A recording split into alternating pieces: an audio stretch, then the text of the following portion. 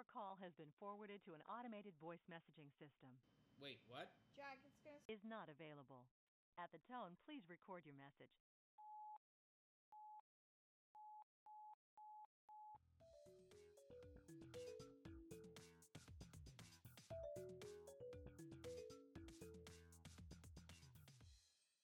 Hello, callers. This is We Will Call You Back. Look, egg on our face again. Last time we said we were gonna try and get better and not miss your guys' calls so much, but it happened again, and we're sorry.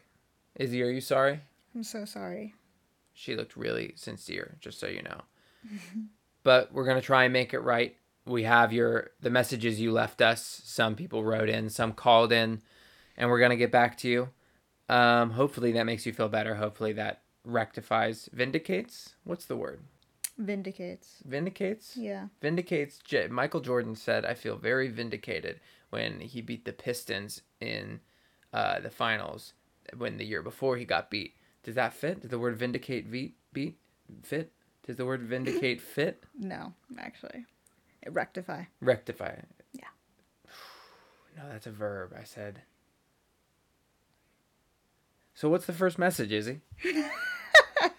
Are you ready? Yeah. You want to jump right into that? I mean, I think we've proven that pre-message banter leaves a little bit to be desired. So we're starting off light. The first person that messaged us, named Brendan. Yuri? Thank God it's not Brendan Urie. Oh. My burning question is related to the name.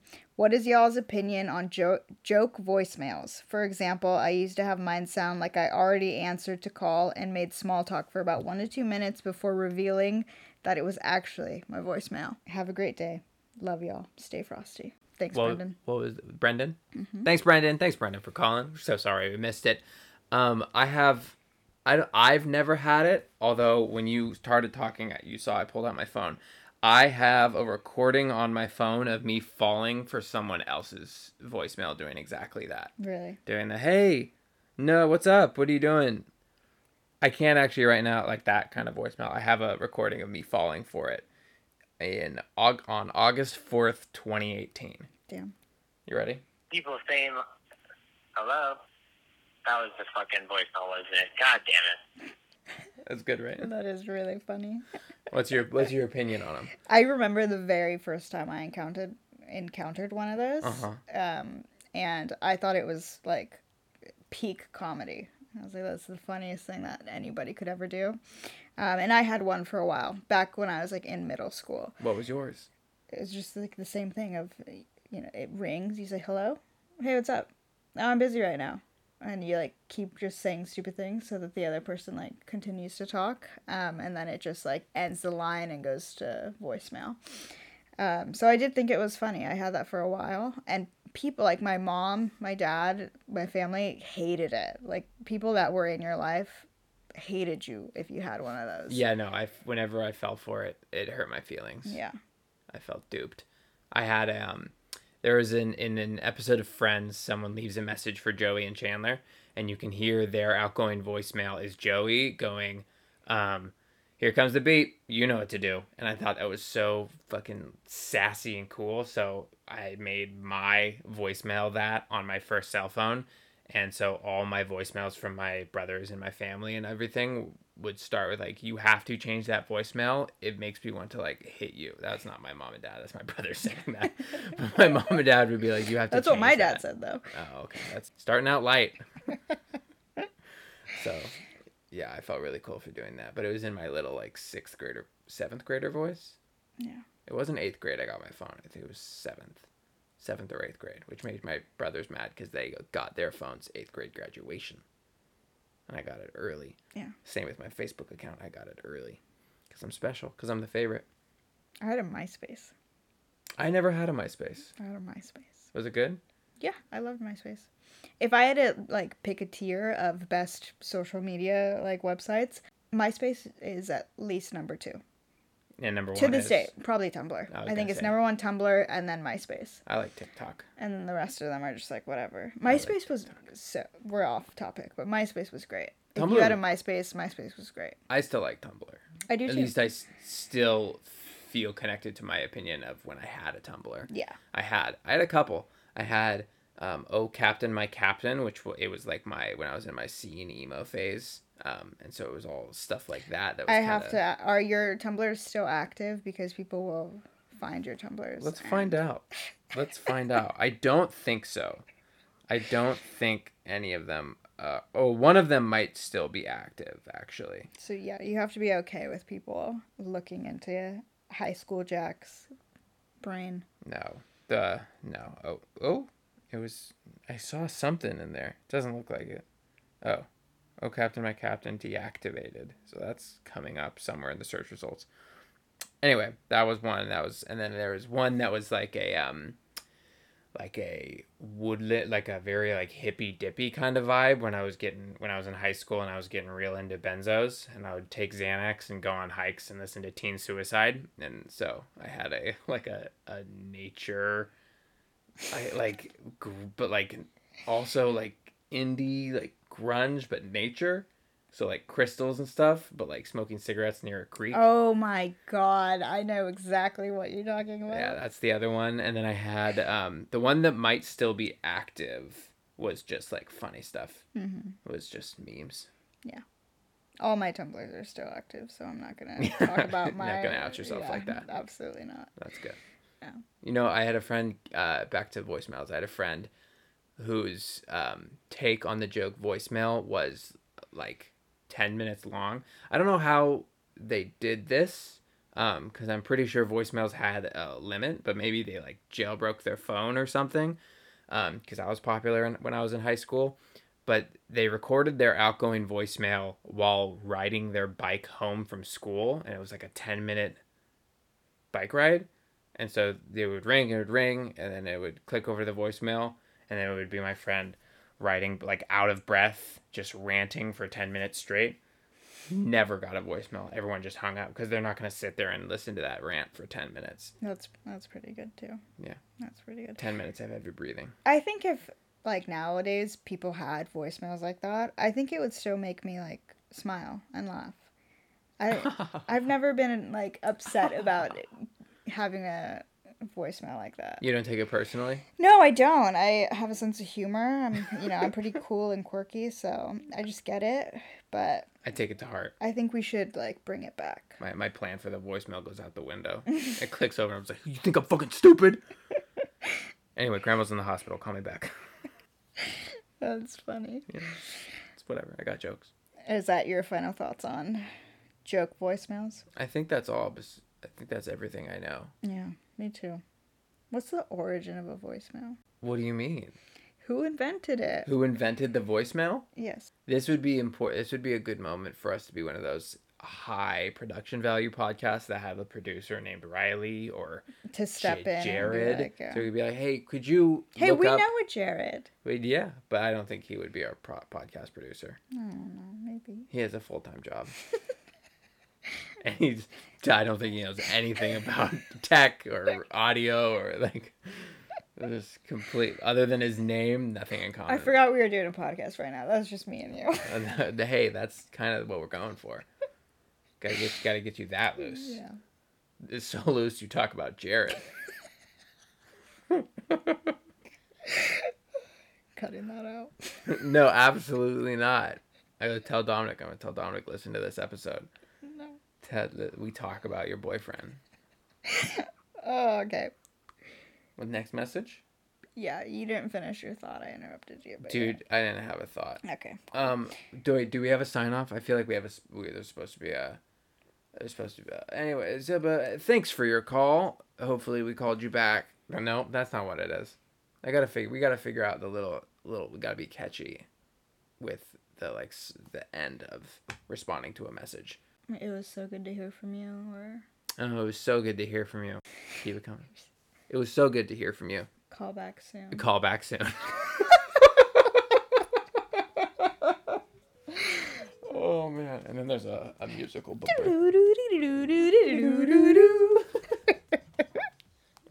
All right. So we're working with that? Okay, this is another super, lighthearted one. And we got 2 messages like this with this question.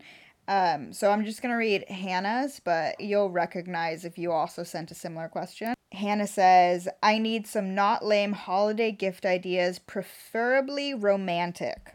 Y'all seem both cool and in love, so maybe you can help me out. I thought this would be a good one for us because I think we give good gifts to each other. Yeah. I think I'm struggling a little bit this year. That's hurtful because I've made multiple lists of I'm plenty of things. I'm hearing stuff and I'm logging it away, and there's a couple right there. You can see them. They're wrapped. She can't see them, but they're over there. They're little, but as far as like bigger ones, I'm a little bit shaky at the moment, but I'm figuring it out. Yeah. I'm in cahoots. Okay, cool. I think for a really long time, I thought I gave bad gifts because I have a lot of anxiety around gift giving. And I'm one of those people where I can't just for like a birthday give one gift. I have to give like 5 because I'm like, if they don't like any of these, at least they got 5 presents. But since dating you, and I don't know, unless you're just a really good actor, which I don't think you are.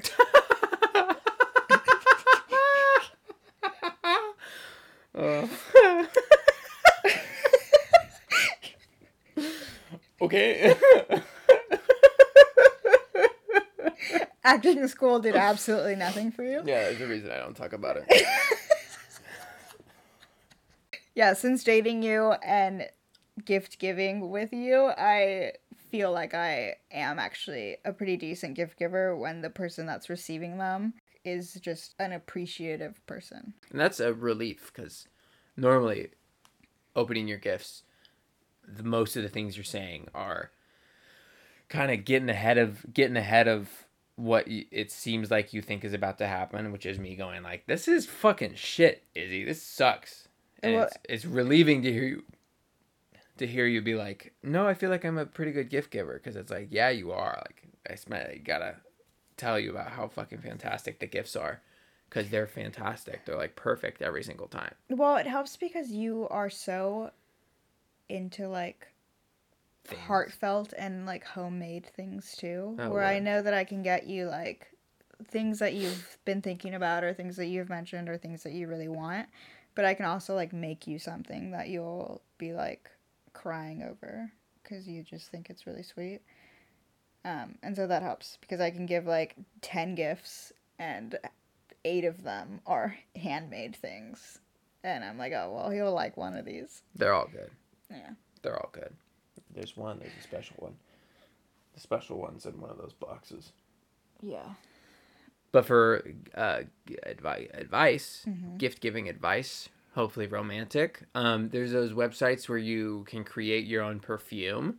And so it's something that has the quality of like a product that you buy, but you're able to put in the thought of something handmade. You create either a fragrance for the person that reminds them of you, or you create a fragrance for the person that is you trying to like make the like, this is like how I think of you, this is what it's like, this is kind of like how my experience of how I feel about you with these smells, and so a little bit of explanation about kind of what your thought process was deciding on what stuff to put into that fragrance. I don't know any website, and if I did, I wouldn't shout it out because they're not sponsoring us.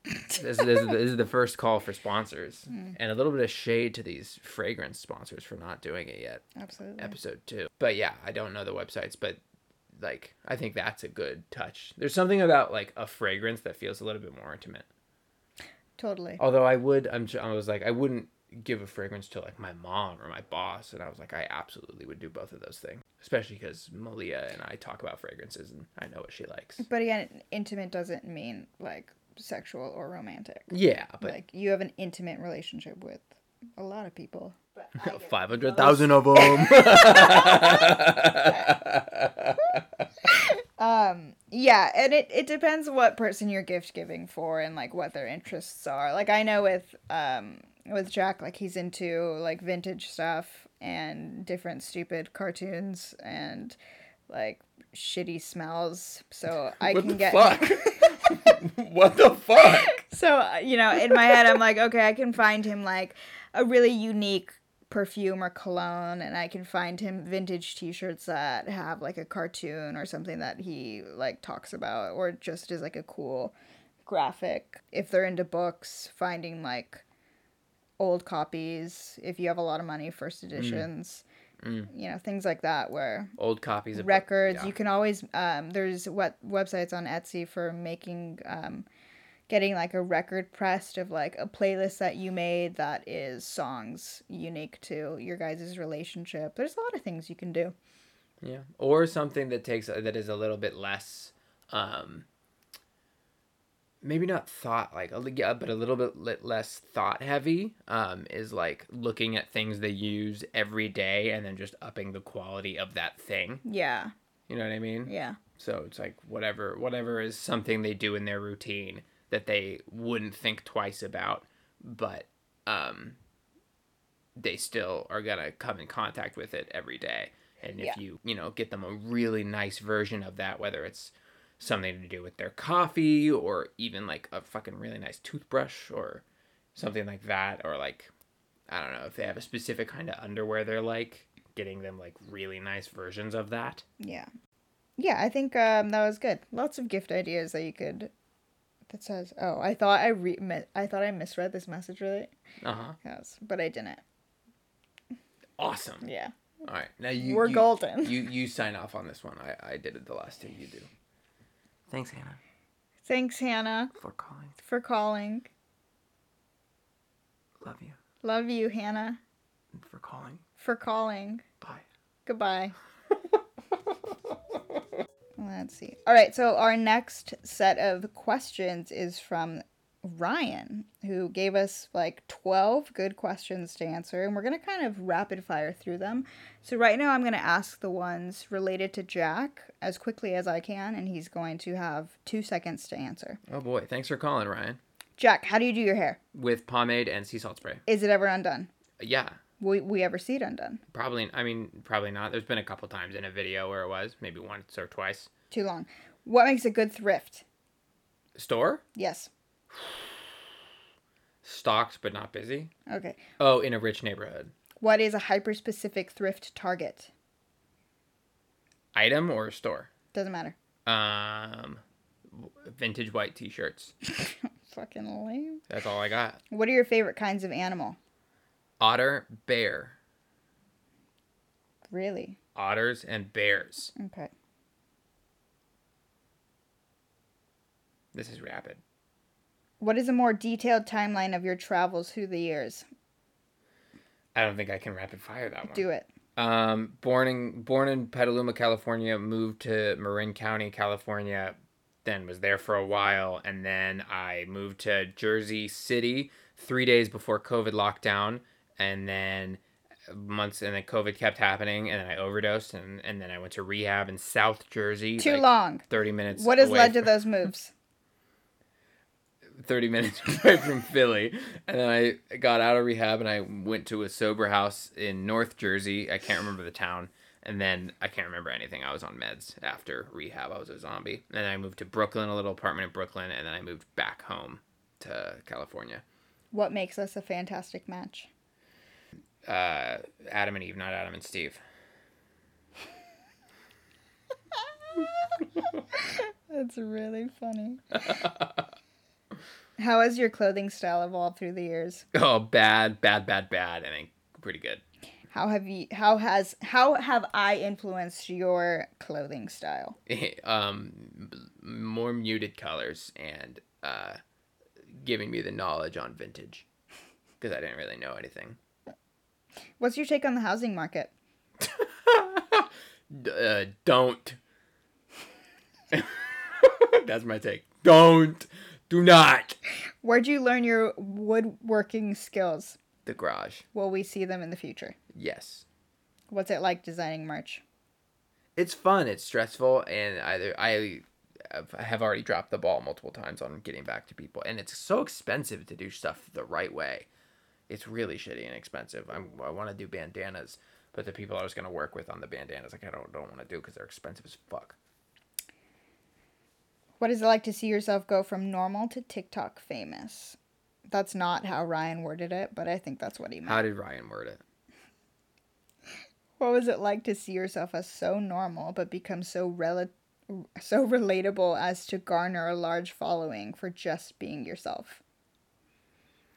TikTok famous. I like to. I don't. Fucking. It's. I mean, it's all the good things that you can imagine it is, and then I'm very lucky that I just don't have the brain that feels a lot of the negatives. Like Rebecca will talk about being like, I can't imagine like that many people looking at my face and just knowing, looking at a picture of my face or a video and being like, 500,000 people are looking at this. She's like, I couldn't do that. I just did a lot of that kind of stuff doesn't cross my mind for some reason. So I think a big part of that specifically has to do with Rebecca being a woman. That's true. It's just like Common woman moment. You're lit. Shut the fuck up. Yeah, no, I've never had to deal with that kind of scrutiny, and so that's not the first thing that comes to mind when thinking about my face or my body or my image. Well, lucky you. The same way that women have to. Sorry. No, you're right. I was joking. No, you weren't. So good, I think. The answer to that question is pretty tight. What was your take on the Joe Exotic fiasco? I watched Tiger King while I was high on a bunch of heroin. What's your take on dentists and how it never seems like like a visit goes well? Oh my god. I hate dentists, and then the most recent dentist that I go to is a little bit more expensive, but he just gasses me the fuck up, and by that I don't mean tells me I'm looking good in my pants. I mean, like, fucking puts a bunch of nitrous oxide in my fucking noggin. Oh, it's so good. I got a root canal, and I didn't feel a thing. And he taught me something. He was like, did your dentist shoot you up with the Novocaine and then immediately start drilling? And I was like, yeah. And he's like, yeah, that's why it hurts. Novocaine is going to take like 20 minutes to actually numb you. So by the time they're done drilling, that's when the Novocaine starts to kick in. But they don't fucking give a fuck. So he shoots me up with the Novocaine and he lets me just sit there and chill and wait and get numbed up. And then he fucking puts the gas on and he cranks it. Oh, yeah. One of my first dentists, they would say, okay, I'm going to give you this shot and we have to wait 20 minutes. And then they would come back. And then a different dentist came into that office and they gave me the shot and they were going to immediately start working. And I was like 8 and I was like, aren't you supposed to wait like 20 minutes? And he looked at me like, how the fuck do you know that? Yeah. Who's been giving out secrets? Yeah. It was wild. Did he wait? Yeah. Nice. That was the last question.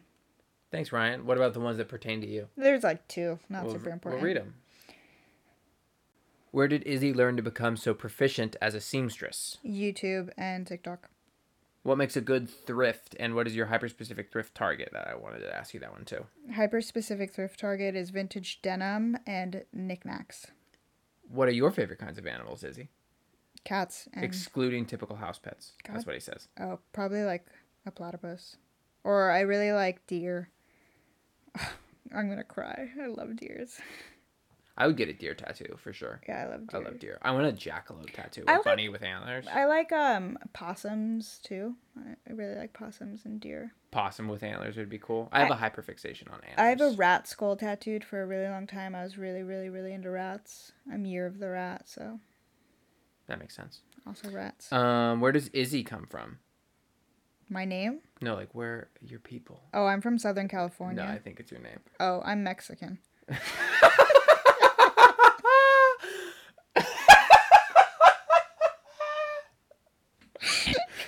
Oh man. What makes you such a fantastic match? I asked you that one. You asking me? Yeah. We're both funny. Oh, dude, some of these are for both of us. How have both of your styles evolved through the years? How have yours? My style has been relatively the same throughout the years. A lot of black. It's kind of gone more towards the Western style in the last 3 years. Have I influenced your style at all? Yeah, definitely. I think I wouldn't have worn a bandana before meeting Jack. Really? Yeah. Not on my neck. I would wear bandanas around my wrist or in my pocket or in my belt loop. Hair? Yeah, and hair, but never around my neck. That's weird because to me, wrist and belt loop are so much more extreme than neck. Oh, yeah. No, never on my neck. That's interesting. Well, what's your take on the housing market? It's scary. Thanks for all the questions, Ryan. Thanks for calling back. We're sorry we missed you. Love you. Bye. All right, on to the next question. Nico, we're so sorry that we missed your call. We were busy. All right, so Nico left us a message, and they said, "Hey, I hope you both are well. I wanted to ask if you had any... Thank you, Nico. I am well. I wanted to ask if you had any advice for me. No, I'm here for it. I'm a recovering addict, and I've been sober for 1 year and 5 months now, but I still feel like nothing's gotten better. I know if I went to have a drink, I'd be immediately right back where I was. Do you think there's any way to become someone who uses substances normally, or will it be sobriety forever? I think I just quit from sheer willpower, but didn't do any of the work that comes alongside properly getting sober. Thank you." Well, props to you, Nico. Odds are, if you know that if you took a drink, you'd be right back where you were, then it will be sobriety forever. I personally am not like AA sober. I abstain from my drugs of choice, which are all opiates and then benzos, because those are bad news, even though I'm not like an actual huge fan of them, but I will do them a lot and bad, and they're bad news.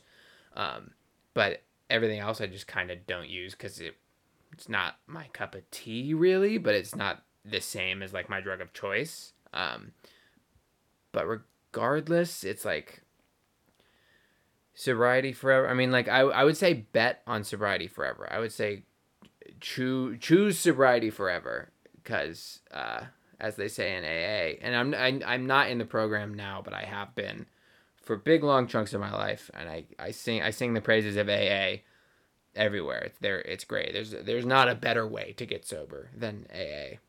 I just am not a huge AA guy now. But yeah, I mean, like you said, you're like, I did this on willpower alone, and didn't do like the actual work of getting properly sober. I feel like you got your answer there. Like, go find a meeting and get a sponsor and do the work. Like, it's so good for you and so helpful. I mean, if you feel like nothing's changed, it sounds like you're what in AA they call a dry drunk, which is, I mean, you're not physically drinking alcohol, but you still have all the same thought processes and habits and do the same behavior as when you were drinking. And abstaining is only half the battle. Then fixing, the addict, or at least addressing the addict brain, is the rest of the battle. And it's much harder. No, I don't know about much harder than abstaining, but maybe just as hard. It's a lot of work. And you will feel better, and you're going to feel worse first.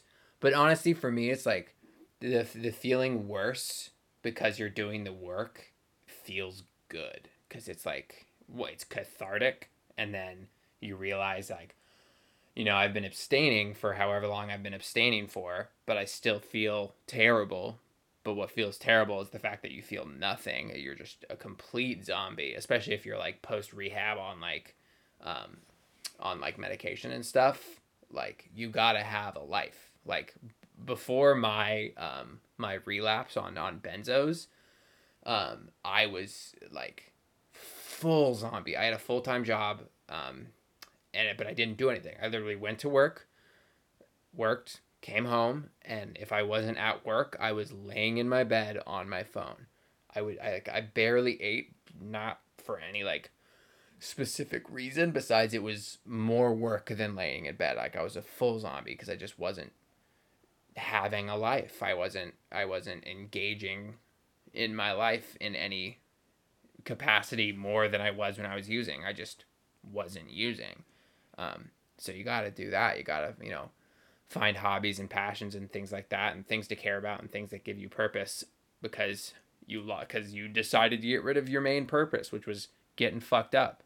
It's not a good purpose, but when you're using, that's the purpose. You're like, that's all I care about. Now that that's gone, you got to find a new one, or else you're just in limbo. And limbo feels awful. That's why you feel awful. And if you can, there's ways to do the work on your own if you want to. But it's hard, and addicts cut themselves slack, and someone getting cut slack has never kept anyone sober. And so a sponsor is great because they'll be hard on you when you need to be hard on, and they won't let you off. Let you kind of slack or cut corners. You gotta do things the right way. If it's hard to do or difficult or scary to do, it's probably the right thing to do. So do that. And yeah, I mean, I think it sounds like probably should get into some sort of form of quote unquote doing the work, and you'll feel better. You'll feel better. You'll feel better. As far as being someone who uses substances normally, probably not. Probably not. I don't use substances normally. Like, even though I'm not an AA sober guy, I don't use substances normally. I do them. Like, even stuff that wasn't my cup of tea, like the few times I would do it in my life, I would do it like an addict. I would want to do it alone, and I would want to do it in excess. Like, even though like uppers are not my thing, like I don't really have like a problem with uppers. They don't put me into this place that opiates do. The chunks of time in my life where I was like doing coke, I would literally just like be up till 4 a.m. on Omegle doing bumps for people. And I'd be like, I would like get a fucking, 3 frat dudes. 2 of them aren't wearing a shirt, would come on, and they'd immediately call me a faggot. And I'd be like, do you guys want to see me do a line of coke? And then they'd get really hype about it. That's not normal doing substances. That's how an addict does substances. It's stupid and alone and weird. So yeah, if you were that person in the past, as far as not doing substances normally, odds are you won't be in the future.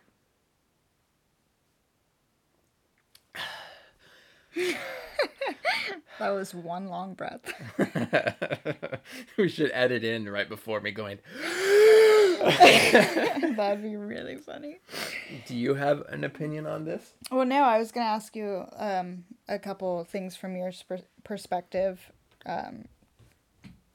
Yeah. Specifically, just because my perspective around addiction and sobriety, I just don't have like a super personal like perspective around it.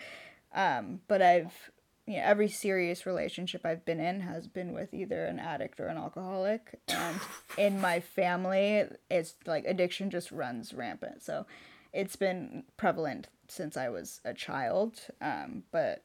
And I probably, like, realistically, I think I do struggle with, like, addiction issues.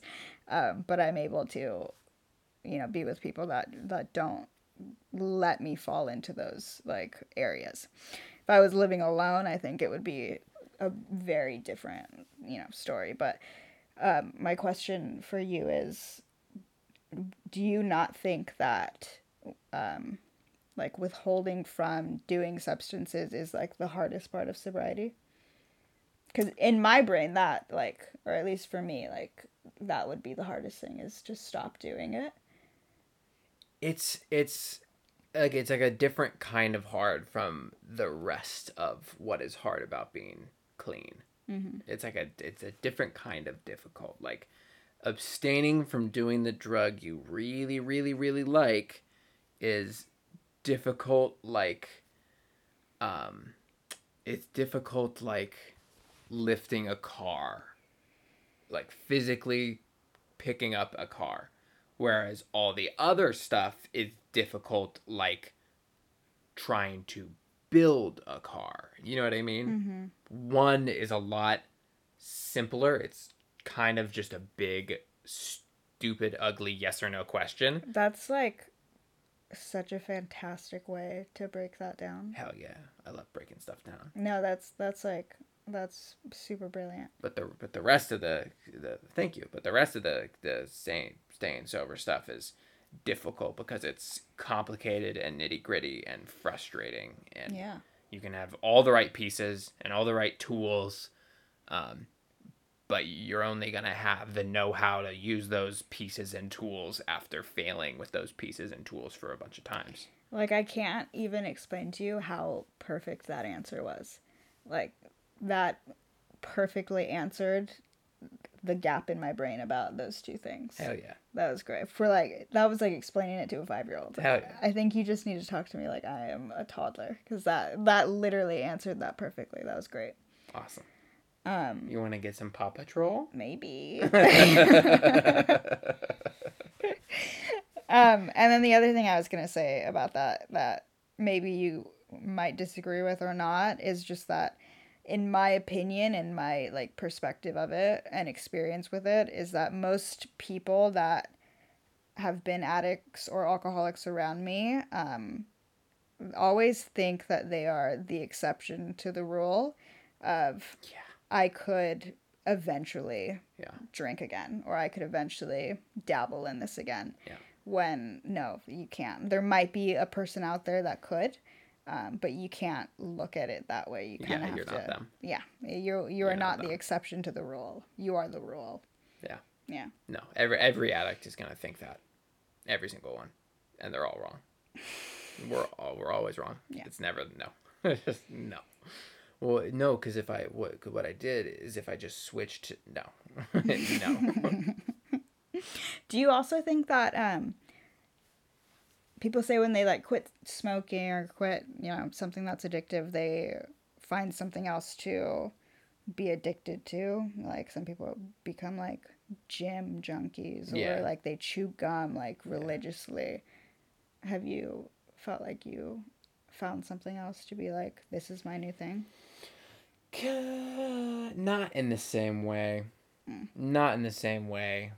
I still have, it's a lot more broken down, like for me, like in kind of with what you're just saying, a lot of people, it's like they stop drinking and then they become a gym rat, and it's like all that energy they put towards drinking, all that time they put towards drinking, it's now put over there. Whereas for me, it wasn't like I stopped doing heroin and now it's this. It's more so just the habits that I have in my thought processes that I used when I was doing heroin all got compartmentalized down to different little things. And so for some, it might be food or snacks, and then for some, it might be work. And for some, it might be a certain way I think when I'm driving my car, like a bunch of different little things. But it wasn't like a 1-for-1 replacement. It was definitely a reallocation of an addict's brain. Yeah. Insightful. Thank you. I try to be. How long was I fucking talking for? Like a good 8 minutes. 8 minutes? Yeah. That's a fucking addict thing to do. Just to talk for 8 minutes straight. So God. It might have been less. Good God. It was a hot minute though, but it was really good. I think it was like super informative. God, I hope so. And we can cut out whatever we need to. Have you ever been in a meeting, someone shared for 8 minutes, I wanted to shoot them in the head. That's so funny. 8 minutes out of an addict's mouth is not the best. But people are listening to this specifically to hear you talk. I sure hope so. People aren't showing up to AA to listen to Chad. Nico, thanks for calling. Good luck out there. Love you. Bye. Our next caller goes by the name Jacob, probably from his parents. He says, "All right, am I a beta for letting my girlfriend get a girlfriend?" Yikes. Short answer, yes. Anyway, let me talk to you about Alpha Brain. We're both late 20s, 3-year relationship, and we both recognize when she stares at women. She's always known she was bi. She's been in a couple lesbian relationships. Women as a whole are magical. I wouldn't be attracted to them otherwise. You would only be attracted to them if they were magical? Is that good or bad? Women are magical. Maybe I do agree. He means that in a good way. I'm trying to think. I'm like, if women weren't magical, would I be attracted to them? I think so too. Women boobies are nice. I mean, men aren't magical, and I'm attracted to them. Women are magical, and I'm attracted to them. Am I magical? You are. But you are like borderline. I hear you. Yeah. Thank you. Women can give her something I, as a man, cannot, obviously. So it only makes sense to let her enjoy women like I do. Not to mention, I'm currently dealing with an anti-anxiety medication that kills my sex drive. She should be allowed to be sexually satisfied, even though I'm going through some shit that kills my vibe. ultimately, I'd be frustrated if she found a guy to fuck around with. I can do the same thing he can, but I don't see it as a threat to have her find a girlfriend. Shrugging emoji. Sounds like no. Sounds like no. Sounds like I disagree with the fact that you're using the term beta, but then the rest of it I'm on board with. Yeah, no, that shit's it's I would be careful with yourself. I would be making absolutely sure you're not putting her needs ahead of yours. That doesn't mean your needs need to be ahead of hers, but just making sure that things are equal and balanced, and your mental health or your comfortability or stability is not going by the wayside. But if you're in a relationship that feels like opening that up for her is something that you can do with respect and empathy for each other and with care, then that is a great thing to do. I mean, that's a facet of relationships that in a perfect world everyone would be able to do, but it's not the case. I'm kind of not a person that can deal with that.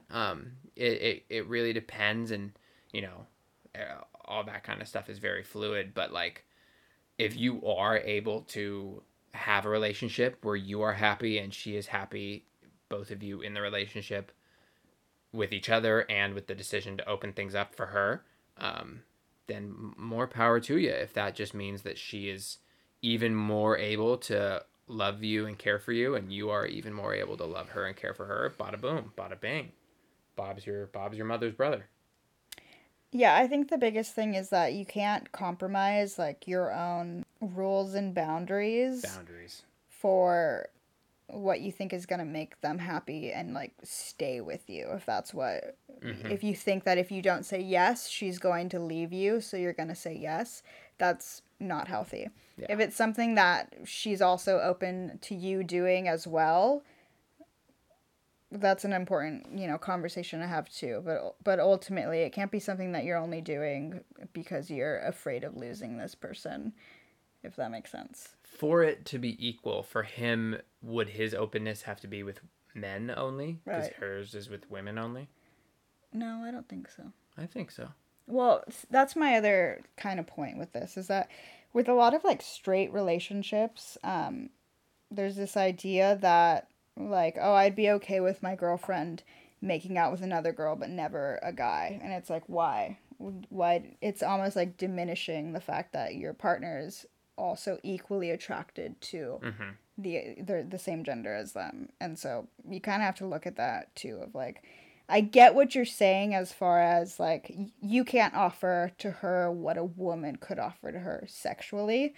But as far as relationships go, it's not super, like, I don't know, it just feels weird to me when people kind of refer to it that way. No, I hear you. Yeah. I know what you mean. There's times where that kind of distinction comes from a place of like homophobia, of being like, like gay men is disgusting, but gay women is cool. Yeah. And that is almost more validating to the gay men when someone who's homophobic feels that way. Yeah. But I don't think it sounds like it's coming from there with this person. I don't think like consciously. I think it's something that is like internalized for most people. Gotcha. I don't think they're actively thinking it as like a homophobic way or like diminishing like their girlfriend's preferences. I think it's very internalized, of like, dig deep into the reason of why you're not threatened by another woman. I think it's valid to feel the way he feels about open with women versus open with men, because he is a man, and that isn't him making a distinction between men and women, but more so making a distinction between himself and someone else. Yeah. And that because he's a man and has his experience, if they were opening it up for her with men, he would be able to more easily, his brain would more readily put himself next to that person, and that's like would hurt him. Whereas with a woman, he doesn't feel like he's able to put himself next to that woman and compare in an unhealthy way. Okay. So that gives him the freedom to open that up for her. Totally. No, I get that. I think long answer short is that no, You're are not a not beta. You're an alpha. Yeah, you're an dude. Yes, you're an alpha. You're a fucking badass primal raw meat liver lion pelt testosterone cum man. I got hard just now. Ooh, it's kind of did something to myself. Funny. Not for any of it, just when I said cum man. Oh, disgusting. Oh man, did we do good? Did we do good, I sir? think one more thing is if you feel uncomfortable at any point, you are 100% valid in withdrawing your consent to it and saying, I no longer feel comfortable about this. Facts. And like, she needs to, if she's caring about you throughout this process, when you're communicating a feeling, whether it's good or bad or fleeting, because sometimes it's like, you have a feeling and you're like, let me not communicate this yet because I don't understand the feeling yet, or the feeling's not fully formed yet.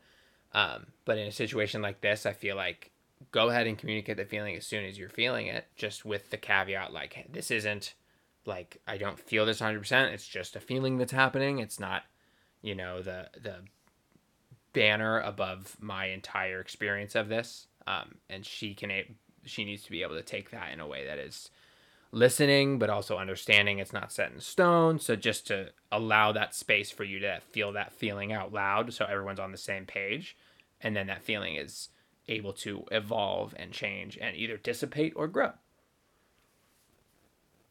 Swag. Jacob, thanks for calling so much. Please call back again soon. We love you. Mwah. Mr. Cum Man. Okay, next question is from Katie.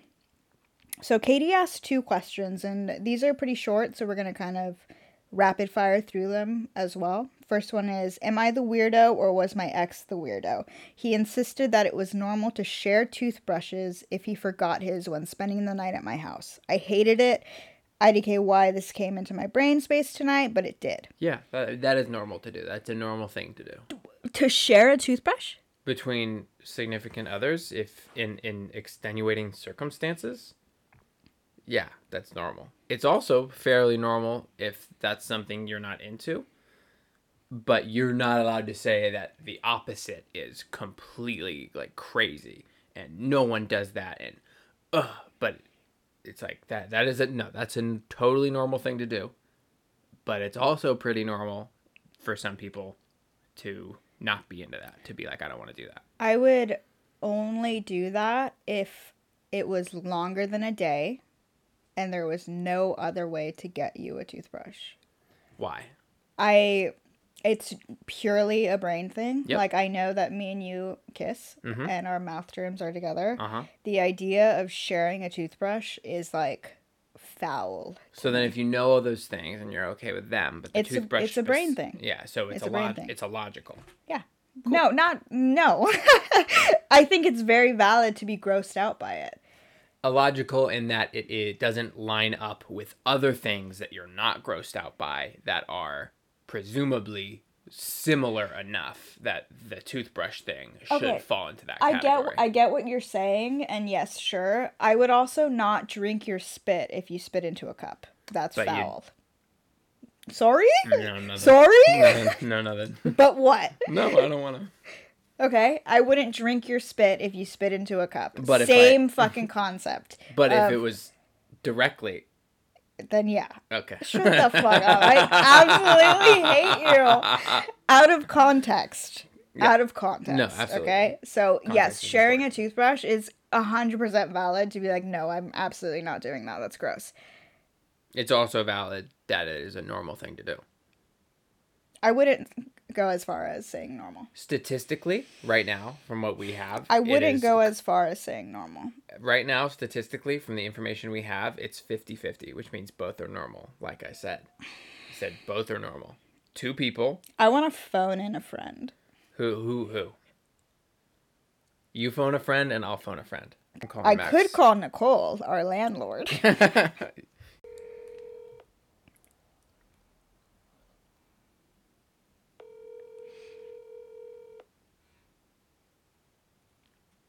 Yep.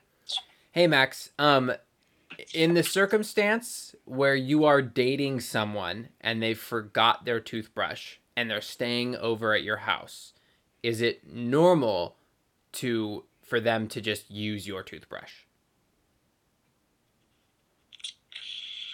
How long have we been dating? Like your boyfriend, girlfriend.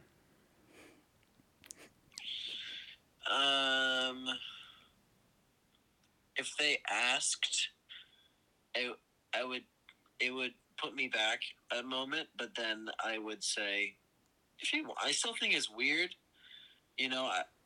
Like if it was me, I would just, if I didn't have my toothbrush, I would brush my teeth with my finger. Same. I don't think it's normal. All right, Max. It's understandable, but it's not normal. Okay, that's Perfect. kind of what I'm saying. Nope, that's not. I'm saying both are understandable. Whatever. I'm not picking sides here, is what I'm saying. Okay. Yeah, I don't really have a fixed opinion. And like, if my partner wanted to like she was like, I need to use your toothbrush, I'd be like, okay. Yeah, bada boom. You're on the podcast, by the way. Boom. Yeah. Do you have anything to say to all the people? No. Okay. But I have been trying to think of a question to ask you guys to send to you. Oh, that's so exciting. Yeah. So, be looking forward to that. I am. All right. Love you. Bye. Love you. Bye. All right. So I was right. Phone your friend. Why do I have to phone a friend? I just won. We literally both said we will both phone a friend. Call your sister. I called my brother. You call your sister. And you have to give her the same context I gave him. In fact, can I ask her? No.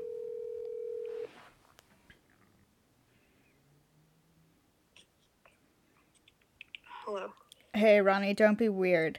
So if you and John went out of town and John forgot his toothbrush and there was like no place nearby that was open, you could get a toothbrush, would you share your toothbrush?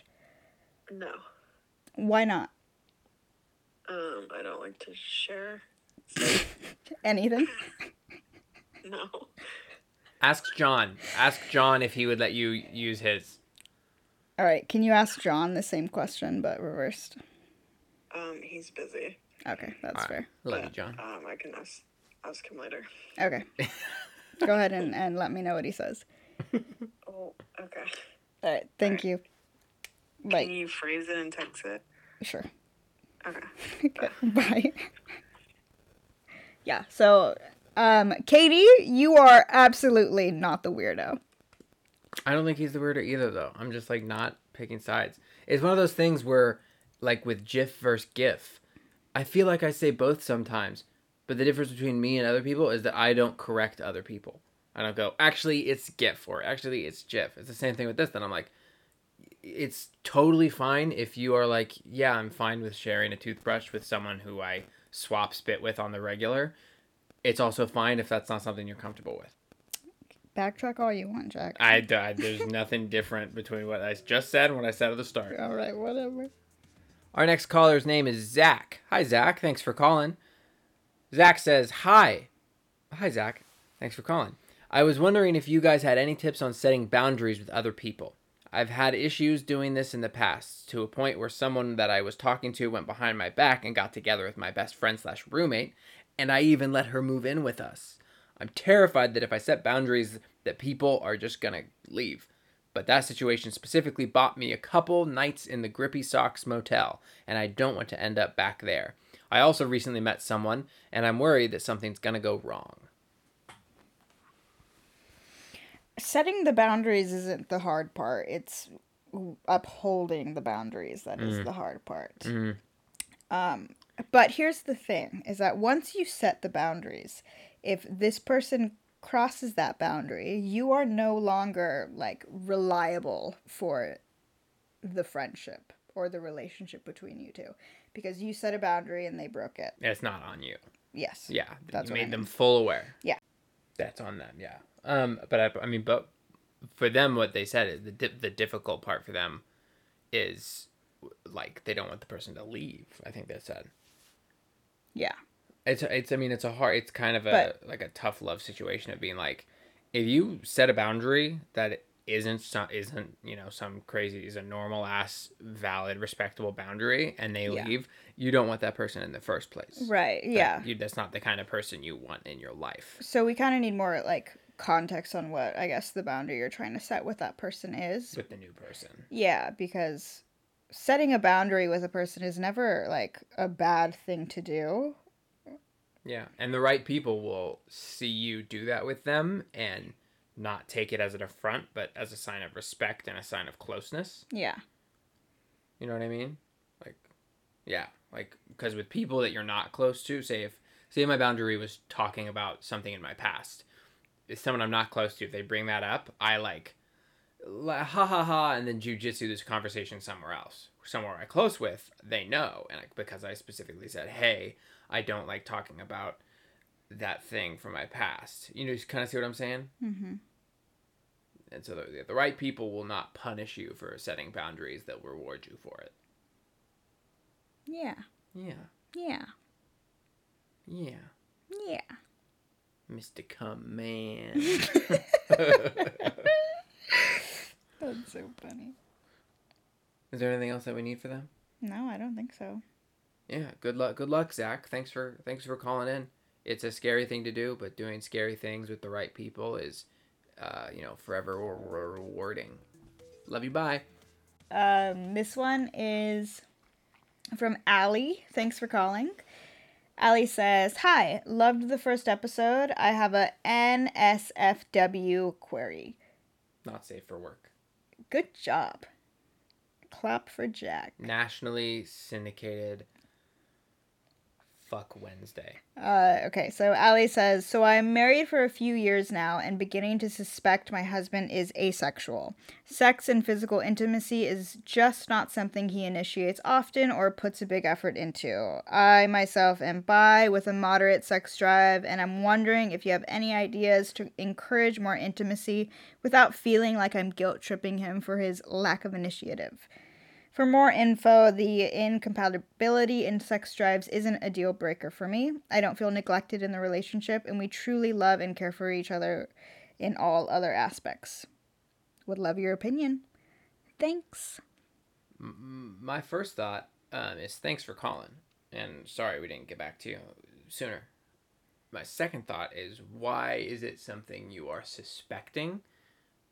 You know what I mean? Is this something that you're suspecting on your own, or is this something that you guys have talked about? Have you guys ever had a discussion about initiating intimacy? Have you ever had a discussion about what the absence or presence of initiative makes you think or feel about yourself or about the relationship? Because there's a solid chance that he's not asexual. He just, for him to feel comfortable initiating, there's like a specific environment he needs to feel like is fulfilled, and you're not in a bad person for not doing that. You just don't know what it is, and it's specific. There's maybe some sort of really stark prior consent he needs to feel comfortable initiating sex or something like that. So he might not be asexual. That might not be the thing. It just might be there needs to be some communication about what intimacy requires to begin for him, or at least on his end. Totally. I think there's ebbs and flows in every relationship too. And so it might not even be a matter of like him being asexual or not, and just more of like a dry spell in your relationship, which is, I would say, 99% of the time completely normal. But I mean, the only way to find that out is through communicating again. I feel like almost every issue in a relationship can be resolved through proper communication. Anytime you're filling in the blanks as to like why something is wrong in a relationship, there's going to be an issue because you can't read their mind. Mm-hmm. Yeah. Yeah. And there's part of the thing, it might not even be creating a space for him to communicate. It might be a thing where he isn't initiating as much because he is unsure of what you need to feel comfortable being initiated upon. You know what I mean? That there's plenty of things that aren't asexuality that could be informing his lack of initiation. And especially if he is responsive to your initiation, then it's almost undoubtedly, in my opinion, a external, like, third variable that is affecting when he feels the need or the impulse or the go-ahead to initiate intimacy with you. And if it does, turn out that he was asexual or he is asexual or just, has a completely different sex drive than you, it's also good to communicate with him as far as like what you need and how you guys are going to meet each other's needs in that way as well. So you need to communicate to benefit yourself as well. Yeah, and that could probably help on the other side, like you communicating your needs clearly to him, even if it's something that isn't the main takeaway from that conversation, will kind of more subtly lay the groundwork for him feeling comfortable communicating his needs to you. Allie, thank you so much for calling. We'll call back again soon. We love you, the audience. Ooh, first fart. Yeah, that was Jack. Keep that in. Disgusting. We're leaving that in. No, 100%. We're not leaving your fart in. We're not. We have to leave the first fart in. We're not leaving your fart in. It was your fart. Now you're just fucking gaslighting me. Oh my god, you're the one gaslighting over there. That was good. All right, this next message is from an anonymous caller. We have no idea what their name is or who they are. Should we make up a name? Sure. 1, 2, 3. Starf. Bald. I said starf. You said what? Bald. Bald. Okay, let's try to get to the same word. 1, 2, 3. Head. Gorf. Dwarf? Gorf. Gorf. You have to say a real word. Oh, now we're playing a different game. We're playing, say a real word until we get to the same word. And then that's the person's name. Yes. Okay. 1, 2, 3. Head. Mountain. Okay. 1, 2, 3. Go. Dandruff. Okay. 1, 2, 3. Hair. Shampoo. 1, 2, 3. Conditioner. There we Thanks go. for calling, conditioner. All right, conditioner, let's get into your message. Conditioner says, "Hi guys, I have a problem. For background, I have had a crush on my husband's best friend who I am close with for about 2 years. It's generally harmless and I have no intention of acting on it unless everyone is cool with it. More important context is my husband is asexual and I am hypersexual. The friend is also hypersexual. We actually have multiple friends with asexual long-term partners who see other people in a sexual context. My problem is that this best friend recently moved in with us and my crush has gotten way worse. Still obviously not going to cheat on my husband, but I've been trying to figure out a way that I could be seeing our friend and it not be super messy. I'm fairly confident it would be super messy. But guys, he's so cute and so is my husband and I just want to be cuddled by both constantly. Help. For obvious reasons, don't say my username." Sounds like you have to talk to your husband first and you bring up your other friends that have this similar situation. That's the second asexual husband on this episode. Yeah. Shout out asexual husbands. Yes. So yeah, sounds like you talk to your husband, you bring up the friends of yours that are in these open relationships, and you ask his thoughts on that, and you ask about his thoughts on that in regards to your relationship, and then from there, either, okay, I can then talk about, well, this person, or, well, that's not on the table, so I have to put my dick in my pants and leave it at that. Yeah, see, I'm going to be, 100% honest. I see 0% chance that ends well. Yeah, I mean, I don't, people are capable of a lot of stuff in their relationships. Sure. And I'm not saying that open relationships have a 0% chance. I'm saying Pretty that close though.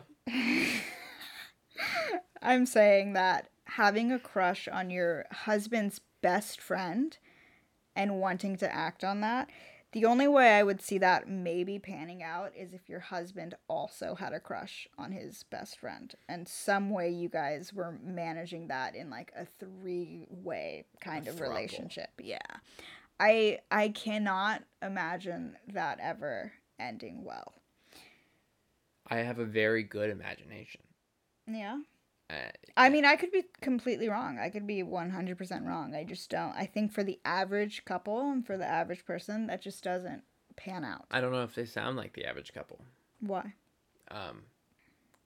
Because they have friends that are. Yeah, it sounds like they're in a community of people whose ideas of sexuality and monogamy are open-minded and very free. Yeah, it's. I think you're correct in thinking that there's no way to make that not messy.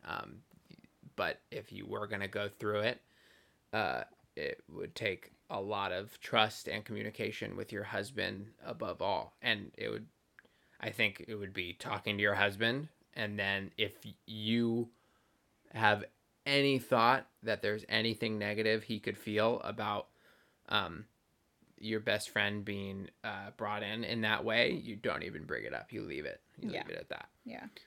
You can't approach the conversation as starting best friend. Yeah. So about your best friend, it has to be. Yeah. About, would you be open to blank, and then bring it in? Yeah. And I would say before doing that, make sure you really gotta cool it on the best friend as much as you can. Yeah. Yeah, I think if it's gonna be okay, it really depends on his relationship with his best friend. It's either a really, really close relationship where he would be like, I'm totally okay with that because of how close I am with him, or the kind of best friend where he's okay with it because there's like a kind of separation there between him and his best friend. But yeah, that's either way, it's opening the door to a lot of mess for a little fuck. So, it better be worth it.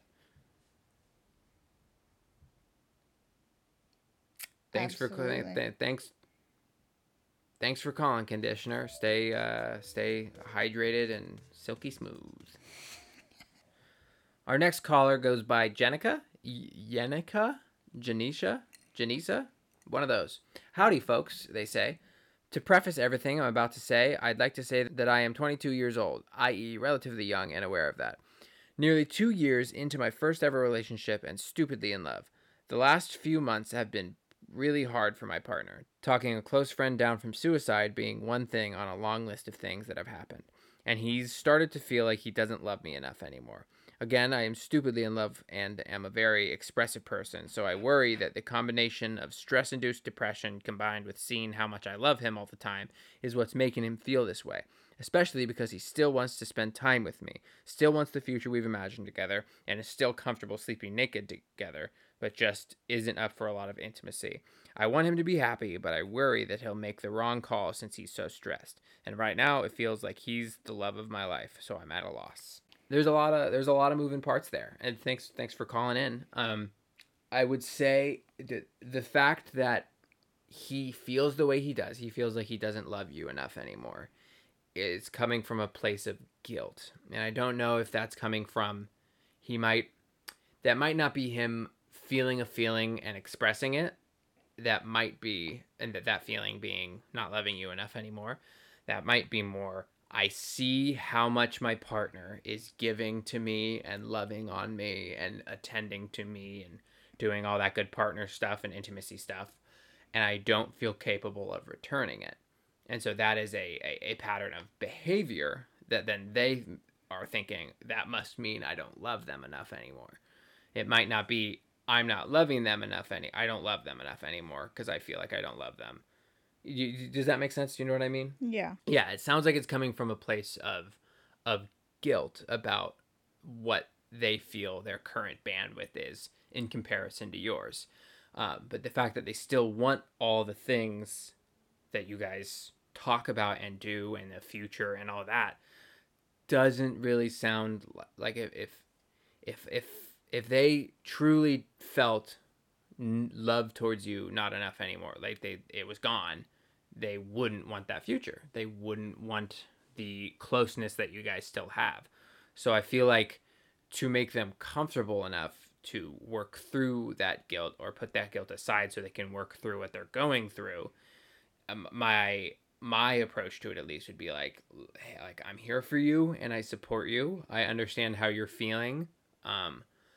And like, our relationship is good right now. It's solid. We can stay who we are and where we are and together, and just kind of managing to allow sort of stability in your relationship that gives him the space to take the bandwidth he does have and put it towards working on himself and getting through these difficult things he's going through without having to feel like guilt for putting too much attention towards that and not enough towards you. So like, you can be his rock, his foundation, but also manage to kind of get it through to him that you are for him taking his bandwidth and putting it there instead of you. Does that make sense? Yeah. Yeah. Being clear that you want to give him the space to do that and that you don't feel slighted or neglected. Yeah. Because that sounds like he feels guilty. Yeah. I feel like I'm the devil and Jack's the angel on each caller's shoulder. Mm-hmm. Because my first thought with this call is that if you're not getting like your needs met with this relationship either, and this person has communicated to you that they feel like they're less in love, that would be my first sign that it's kind of time to start taking steps back, steps away from the relationship. Even if that doesn't mean that you're not still there for them and able to support them through this time. But being as young as you are and, you're aware of that, you're only 22, this is your first ever relationship, it's likely that, taking time apart from each other is maybe what you guys need. Mm-hmm. And if you're, meant to be together, then you'll be able to support each other through whatever you're going through. And if you're meant to be together in a relationship, then you'll find your way back to each other. But when you get to this point where someone is communicating that they aren't feeling it, they're not giving you what you need, and you're still in this like go, go, go kind of mentality of, I love this person so much, I want to be there for them, you're almost pushing them away by being so like readily available in a really weird way. It's like reverse psychology almost. And so again, communication, but you have to be receptive to what they're saying too. Yeah. If your partner tells you, I'm falling out of love with you, and maybe it is because of external factors happening in their life, you still have to kind of accept that of, this is what they're going through, this is their truth, and I have to respect that, and I have to take a few steps back and see where that lands you. I think both of these things can be true at the same time. As far as creating, like, giving him that foundation, that stability, and that validate his feelings and give him that space and go ahead to deal with what he's dealing with, while also taking a step back, both for yourself and for him. Listen to the hurt, it's a really difficult thing to hear, but taking it in and listening to it and creating that space for yourself, and that will keep you safe, and that will allow him the space to deal with what he needs to deal with. And so that's two birds with one stone. Hell yeah. And then going forward, you can figure that out. You can figure that out then. But for now, he said something big. So if nothing changes, it's probably going to fester. There could be some sort of resentment forming either inside of him or inside of you. So I would, the next thing that needs to happen is the creation of space, in my opinion. Mr. Come Man. Thanks for calling. Love you. Mwah. This caller's name is Robbie. Robbie says, "Hello, short-time listener and first-time caller. Love your guys' show. Great opening. Love that. Ooh, little twist on a classic. Thank you, Robbie. That was good. That's good stuff, Robbie. I've got a very important question that I'd love your guys' advice on. I'm looking for inspiration for my next fursuit project, and I was wondering what your favorite animals might be. Is there any that you have a specifically deep connection to, and why? Hope to hear back from you guys. Keep up the awesome work on the pod." The little emoticon face that you expect from a furry, the :3, and then a heart emoticon. Thank you for calling, Robbie. What's your answer? Thank you for calling. Thank you for calling. Nothing gets past Izzy. We said earlier what our, favorite non-traditional house pet animals Otters and are. bears for me. Yeah, I think rat would probably be mine. Like a white rat? Yeah, just a rat like has a been New York like rat. That's that dirty brown. Yeah, well, more so that one. Really? People always I've had multiple people put the white rat next to my name in their phone contact. Yeah, since I was in high school. When I first met you, that's the emoji. It was like the white rat has been part of my identity for a long time. But I think the sewer rat is a little bit more like what I personally identify with. I like Mr. Pink. Do you remember Mr. Pink? I do. Yeah. Did he die? I haven't seen him in a while, but I don't think so. He probably died.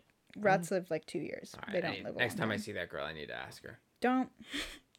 Hey, did your rat die? People get... No, I would say, I'd be like, I haven't seen Mr. Pink in a while. Yeah. I would assume if she comes in regularly and you no longer see the rat, that it probably died. She comes in pretty sporadically. Okay, then yeah. She has a tattoo of Next episode, let us know. She has a tattoo of the Shel Silverstein, guitar playing itself. Oh, that's cool. It's cool. Yeah. Anyway, so a rat. Yeah, probably a rat. But I'm trying to think of, what animal would I want to see as a fursuit that is unique. Yeah, I wasn't thinking that because I don't really want to see a fursuit. Are you gonna hate on our listeners' passion? Yes.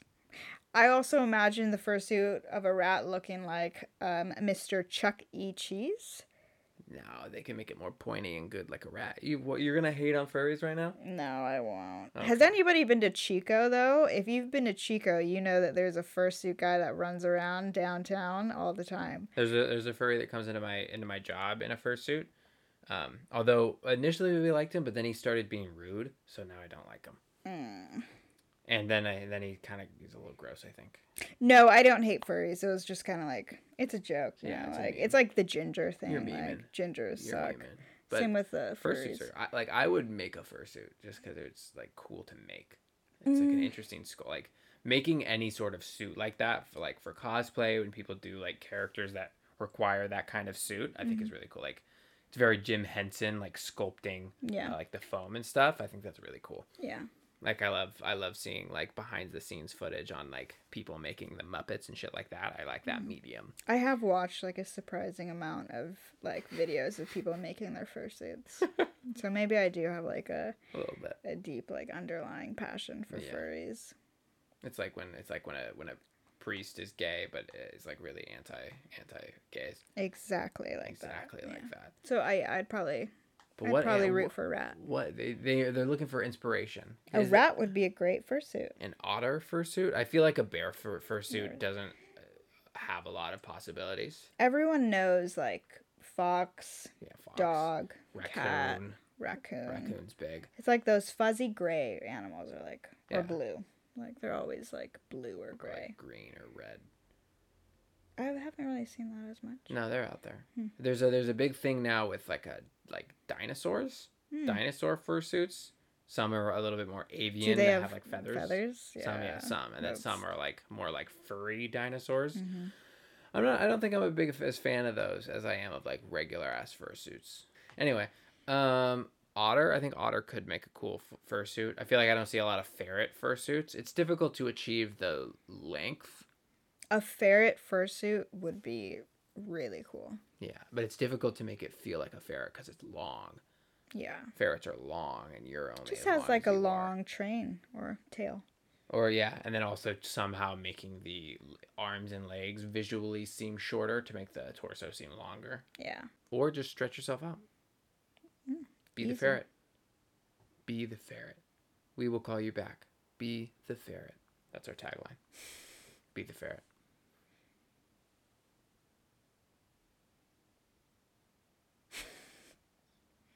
Is that it?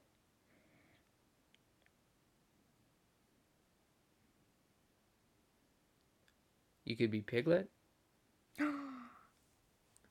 Piglet as a fursuit. Oh my god. Just naked Half bottom bald. half. That is a little bit inherently sexual, so maybe not. Yeah. A little bit. Ooh, what about a seal? A seal fursuit. Seals are cute, and That they would lend be themselves to really fursuits. cute. Yeah. Yeah, that's good. A seal. That's good. I think maybe seal. Seals up there for We don't sure. see lions very often either. Lions are there. Do you? For sure. Interesting. Penguins. Have Penguin fursuit. I'm curious, caller, if you've watched the furry documentary and your thoughts on it. So send us a message about that. They probably have. I just want to know if it was like, the only word I can think of is derogatory. Yeah. Did it paint your community in a good light? Yeah.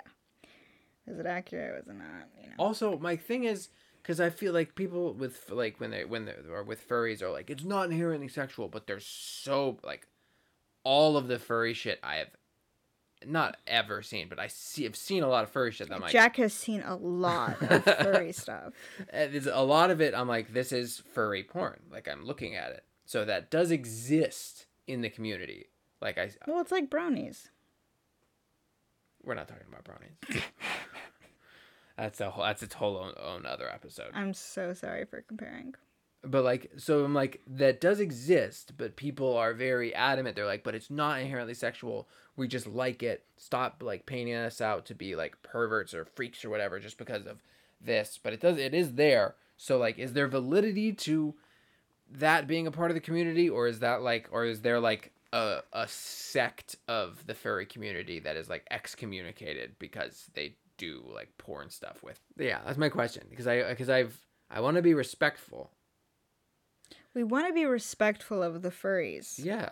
But we also want to sexualize them. So where is the medium? I don't want to sexualize them. I want to see how they feel about the fact about being sexualized. Yeah. And how can we do it? And is it right? No. And is it valid, or do you like it, or do you not like it, or is it frowned upon? And so the people that are furries that do sexual stuff, are they like, you don't like them? Do you have to take the bottoms off? And then I feel like that takes you out of the immersion, because then you're not full fursuit. Then you're like looking up at a fucking coyote's face looking down at you, but sucking a human dick. But that means you would have to take off the top, because it's not going to reach into the head, the big fursuit head. This is hard-hitting stuff. Yeah. We should get a grant. Yeah. Who's going to sponsor us? Not anyone now. Thanks for calling, you guys. And if you are listening right now and you weren't one of the callers and you want to, something's on your mind, something you're struggling with, a good story, a bad story, whatever it is, you can give us a call at We Will Call You Back on Instagram. Next week, what we're hoping for is some scary stories. You guys got some spooky yarns to spin, or some questions about horror or that kind of topic or dealio. Let us know. We'd love to hear it. Yeah. Love you. I love you. I hate you. Cool. Devil angel thing going. Yeah. Nice. All right. Well, thanks for calling, you guys. See you next time.